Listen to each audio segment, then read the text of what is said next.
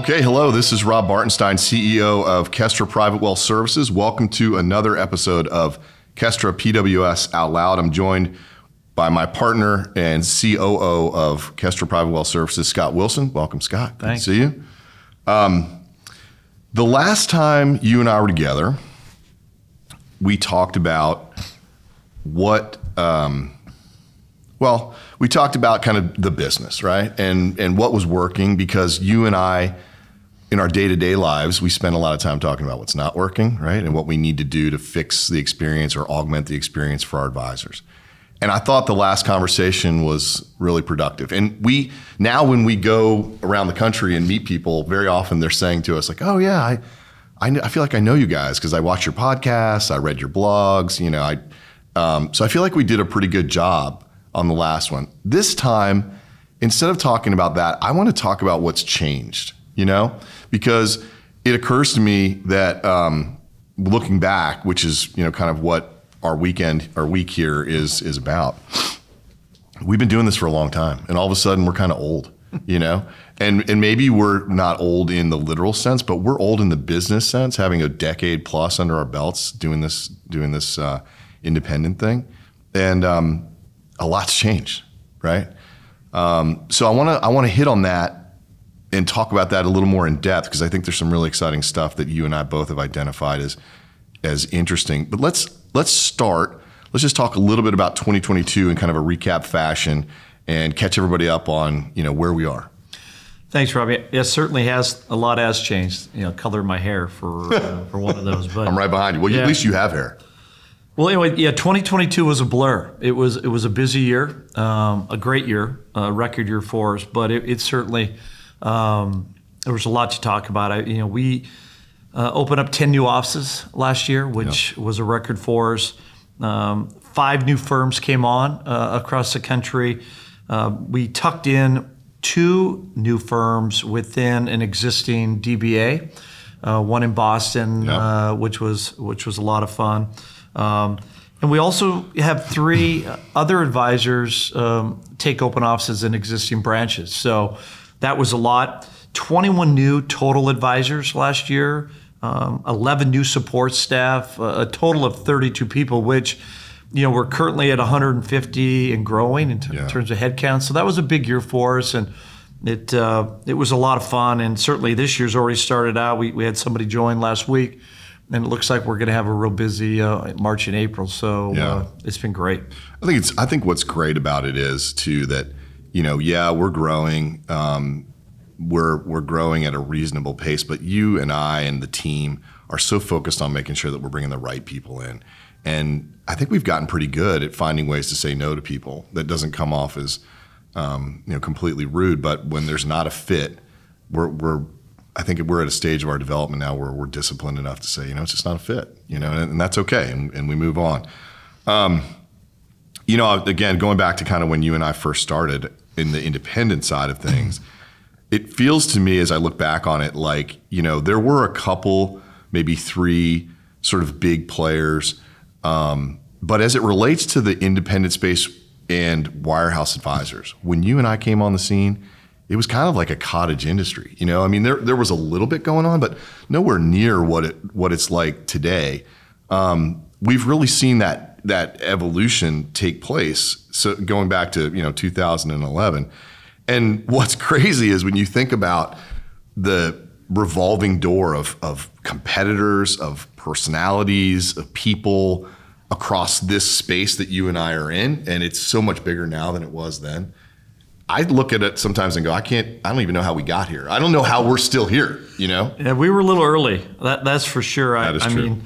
It's a lot has changed. It's great being at these conferences and seeing firms that have been here for 11, 12 years, and there is a big difference. I was golfing yesterday with Todd Adams. Todd's been with us 8 years in Salt Lake City, and he just sold his practice to one of his partners. And, it was pretty cool watching Todd talk about watching private wealth grow up. Yeah. He's certainly seen a good part of that. Yeah, he has. And, in the most recent last 3 or 4 years, when we've, doubled the firm, the business has changed, and the way that we run the business has certainly changed. Kestra as a whole, it continues to be a much bigger player in the space. But as you said, we were early. Yeah. And, now the industry is definitely moving towards us and what we had built, which is really rewarding. And, we continue to sort of tweak the platform to make sure we're moving with the industry as well. Yeah. I mean, gosh, I remember you and I were still at Morgan Stanley when Mike Durbin left to go to Fidelity, and the whole firm was like, wait, Durbin left? And then it was, wait, he went to where? Yeah. You know what I mean? Like he went to Fidelity. Who goes to Fidelity? You're right? And he was, for me at least, and probably for you too, he was kind of the first name guy to make that move. And it all of a sudden started making us all think like, okay, what's going on over here? Because if Mike thinks there's something going on over there, there's something going on over there, right? And then now it's been almost so common. Like David Cantor left Fidelity to come run Blue Spring here at Kestra, one of our partner firms. And the industry is kind of like, well, yeah, I mean, that's what people do, right? It's not anymore. It's not so much moving from one big firm to another. It seems that people are more and more interested in the entrepreneurial space and wanting to get somewhere where they can make a difference. And you and I have always talked about that as an advisor and as somebody that helps to build this business every day, everything that you do here actually matters. Our partners in the home office in Austin, our team between San Diego and Austin, and the advisors and their staffs around the country.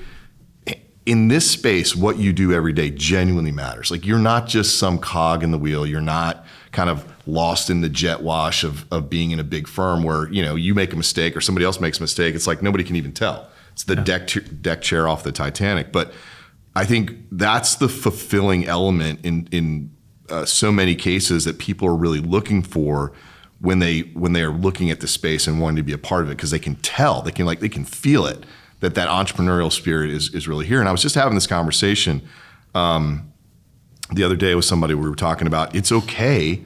We almost forget that we're all kind of in this, and we're all wired, I think, to pursue personal and professional satisfaction. And when we grew up in the wirehouse space in the early days, you could do that, I think, and then somehow that just got lost and through the evolution of those firms.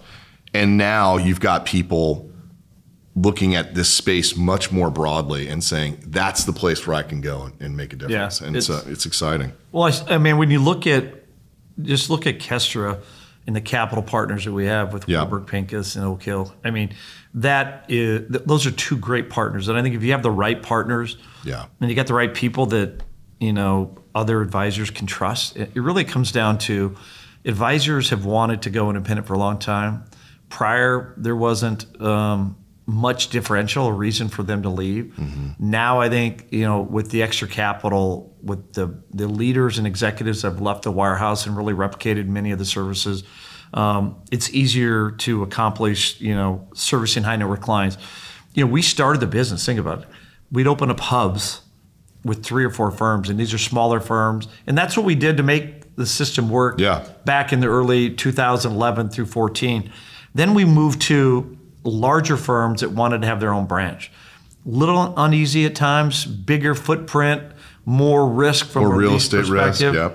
And now we're to a point where we're getting larger firms that want to open multiple branches with their friends in a little mini regional area. This is that's exciting. fun. This is the most exciting thing. I mean, and I'm glad we're getting to this because we don't have a ton of time today, but this part of the evolution of the business in terms of what has changed to me, and I know to you, is the most exciting piece of the pie, right? Or the puzzle. It's people coming out not very long ago. I want to get out of here with or without my assistant in many cases. Then it became, we want to get out of here with or without our assistant. Then it became, we all want to get out of here together with our assistant. And now it's, I want to get out and build a real firm, right? I want to have the brand and the logo and the look and feel and the brand experience, but I also want to have multiple offices, big geography, that sort of like levels of ownership and all the things that go into that. And that, to me, that is the coolest thing that's going on in this space right now. I mean, if you look back in the last 3 years, we maybe 4 years ago, we might have done one edition, right? And then 3 years ago, we did maybe 2. Then it was 4 or 5. Then it was 6 or 7. And this year, who knows? But we've evolved from just helping firms do that to helping firms, in effect, like you mentioned, bolt on almost entirely new firms to their firm. Well, I think what's going on, I mean, the beauty of this is advisors really don't want to build out a bunch of employees and manage and build this huge infrastructure. Right. The beauty of our platform, which, unintendedly 12 years ago, we weren't sure exactly how it would play out. Right. Nobody really wants to run 3 or 4 offices with multiple locations, with real estate, technology, vendors, employees, office managers. And that's expensive. Yeah. No one wants to be their own HR department. Nobody wants to build out a new account division with marketing and compliance and all the things that we do. Right. I think that's the beauty of it, is we can help them with our expertise structure that.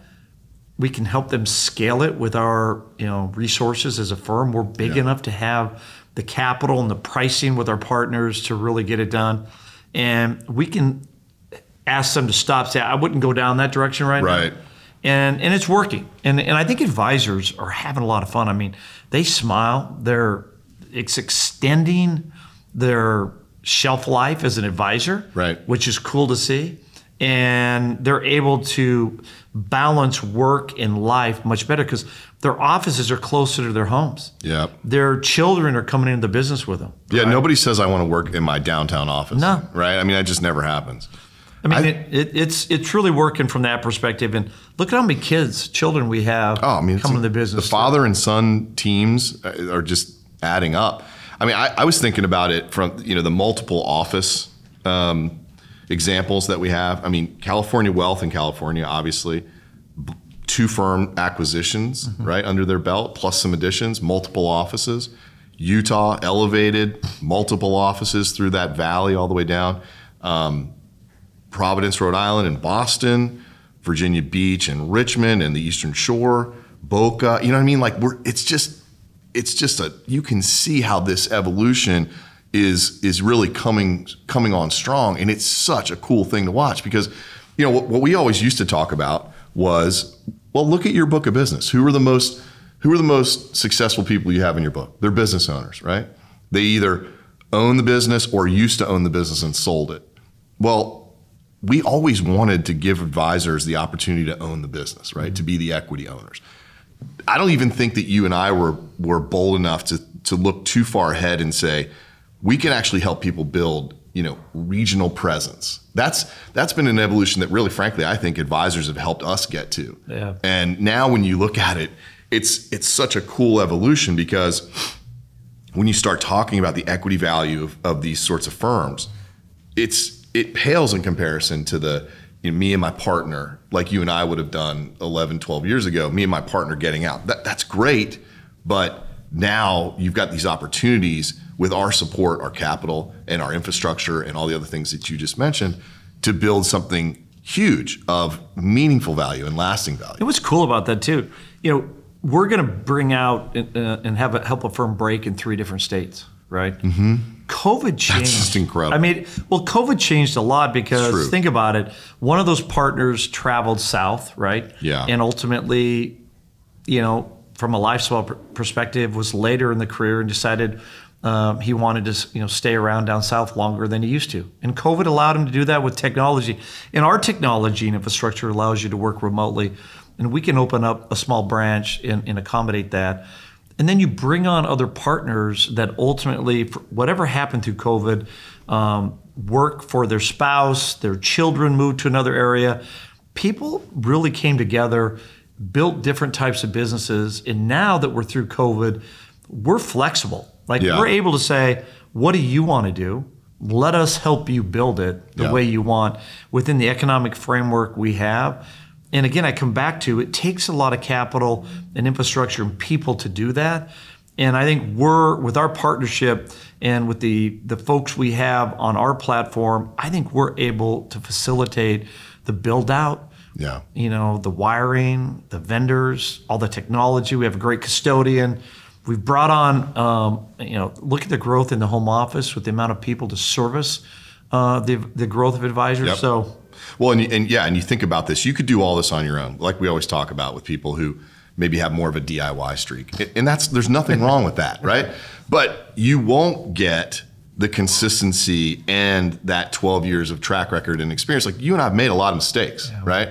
I mean, sometimes I wonder again, like how we didn't fly this thing into a mountain in the early days, but we've made a lot of mistakes and we know what not to do very often, which if you're thinking about going independent, just imagine the amount of time that you spend on trial and error, right? That alone is something of value that we almost never talk about. But look, I want to be respectful of the production crew and our timing here. And I want to keep on schedule for Taylor. So just in the last 3 minutes or so, our platform, the pillars we always talk about: real estate, technology, infrastructure, and compliance. There's a lot there that we've talked about in various places, and we're not gonna dive into that. But what I thought would be helpful for people that are listening is what kind of advice can you give to people who may not affiliate with us, but just in the nature of goodwill and the spirit of goodwill?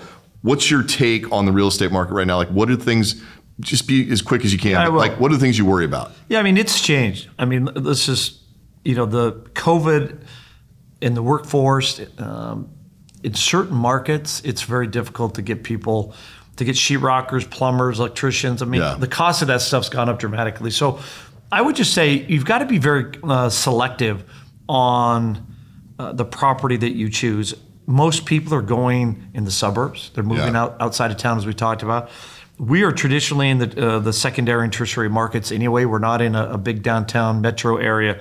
But I will tell you, you need to find a partner that can help you accomplish and have the capital and are willing to take a bit more risk on the real estate front, because it's a big capital expenditure when you sign a 7 to 10 year lease and you're spending $150,000 a year in lease, and you you guys spend a lot of time with a variety of landlords too, right? We do. There's super professional REIT type landlords all the way to 3 doctors that own a building kind of thing, right? Yeah, that can play a big role. We're doing one right now in a small market where it's an attorney that owns a building. She was comforted that we were signing the lease, right? Yeah, totally. And when advisors leave, they don't have, their LLC will have not been formed. Most of the time you can't get a loan to even get the TIs built out, and it takes an institutional landlord to want to upfront, front that money. So look, I think you have to be selective. You've got, sometimes you may have to get temporary space and let the market come to you. And That's good. We've had people in temp space for 12 months. Look at Gary Kimberly in Missoula, Montana, one of my home, town. He was in temporary space for 12 months until he found the right office that he purchased, and now we are the tenant, and he's the landlord and he owns the building. So that's exciting. So let me leave it there on the real estate, because I got one more thing I want to try and hit really, really fast. So the other big thing that's changed, in my view, is the rate of change in technology. So technology will probably always lead the pace in terms of change, but we have really stepped through the initial sort of, what do we need? How do we integrate that? How do we present a tech stack to our advisors who come to us basically saying like, look, don't tell me to go pick what I want. Tell me what is working and I should use, right? And so we finally have graduated to that. And then you and your team and the folks in Austin on the tech side have really helped to kind of sew that together. So that cake is baked. And now I think institutionally, Kestra broadly is really kind of taking that very big next step into the evolutionary process of like big league scale to help advisors speed their business up. So just 2 seconds on that. It takes, again, the spend is tremendous to keep up. But, how can we build technology? I was talking with Elena Sevikoff this morning, and, how are we able to reduce the number of keystrokes to open an account, move data around? That's it. I mean, if you talk to the support staff council, their, comments are, help us reduce the paperwork, shrink, the e-signature stack for clients, less keystrokes, fully integrated so things aren't timing out. They're not running in the background. I don't want to remember multiple login and passwords. And how do we get best of class? There's some tremendous technology out there that is sexy. It sounds attractive and something they want. We would rather build a core technology stack. And again, You bring us other technology you want us, we'll approve it from a cyber perspective. It won't be integrated. But I think people appreciate we're going to keep it safe. We're going to make sure that from a regulatory perspective, it meets all the standards. Yep. You can still use it. You won't be fully integrated, but just make sure my core day-to-day activities, I'm not replicating data. I make sure my CRM's integrated to the system so we can open accounts, the planning, performance reporting, the quote system, the whole tech stack. And I think that's been the focus. And when it's north of $10 million a year, that spend is not insignificant. No, not in the least. So well, it's been good. Look, I wish we had more time because there's always so much to talk about. But these conferences, as you said, are such a great pause, if you will. Like take a breath and then give us some perspective. Let us look back on the year, but also on the decade. And it's incredible to see the mix of people.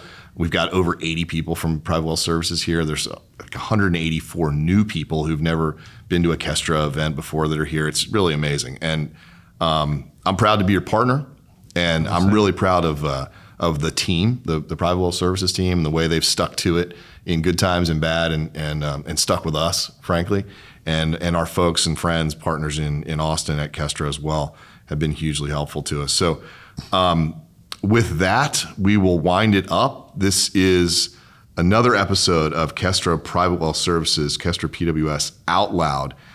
Please look for our podcasts on our website, our other episodes on our website, as well as on the Apple Podcast app. And we've got blogs and other things on other topics on the PWS website as well. Scott, thanks. Appreciate it. Thanks for being here. And thank you all for listening. And until next time, we'll see you.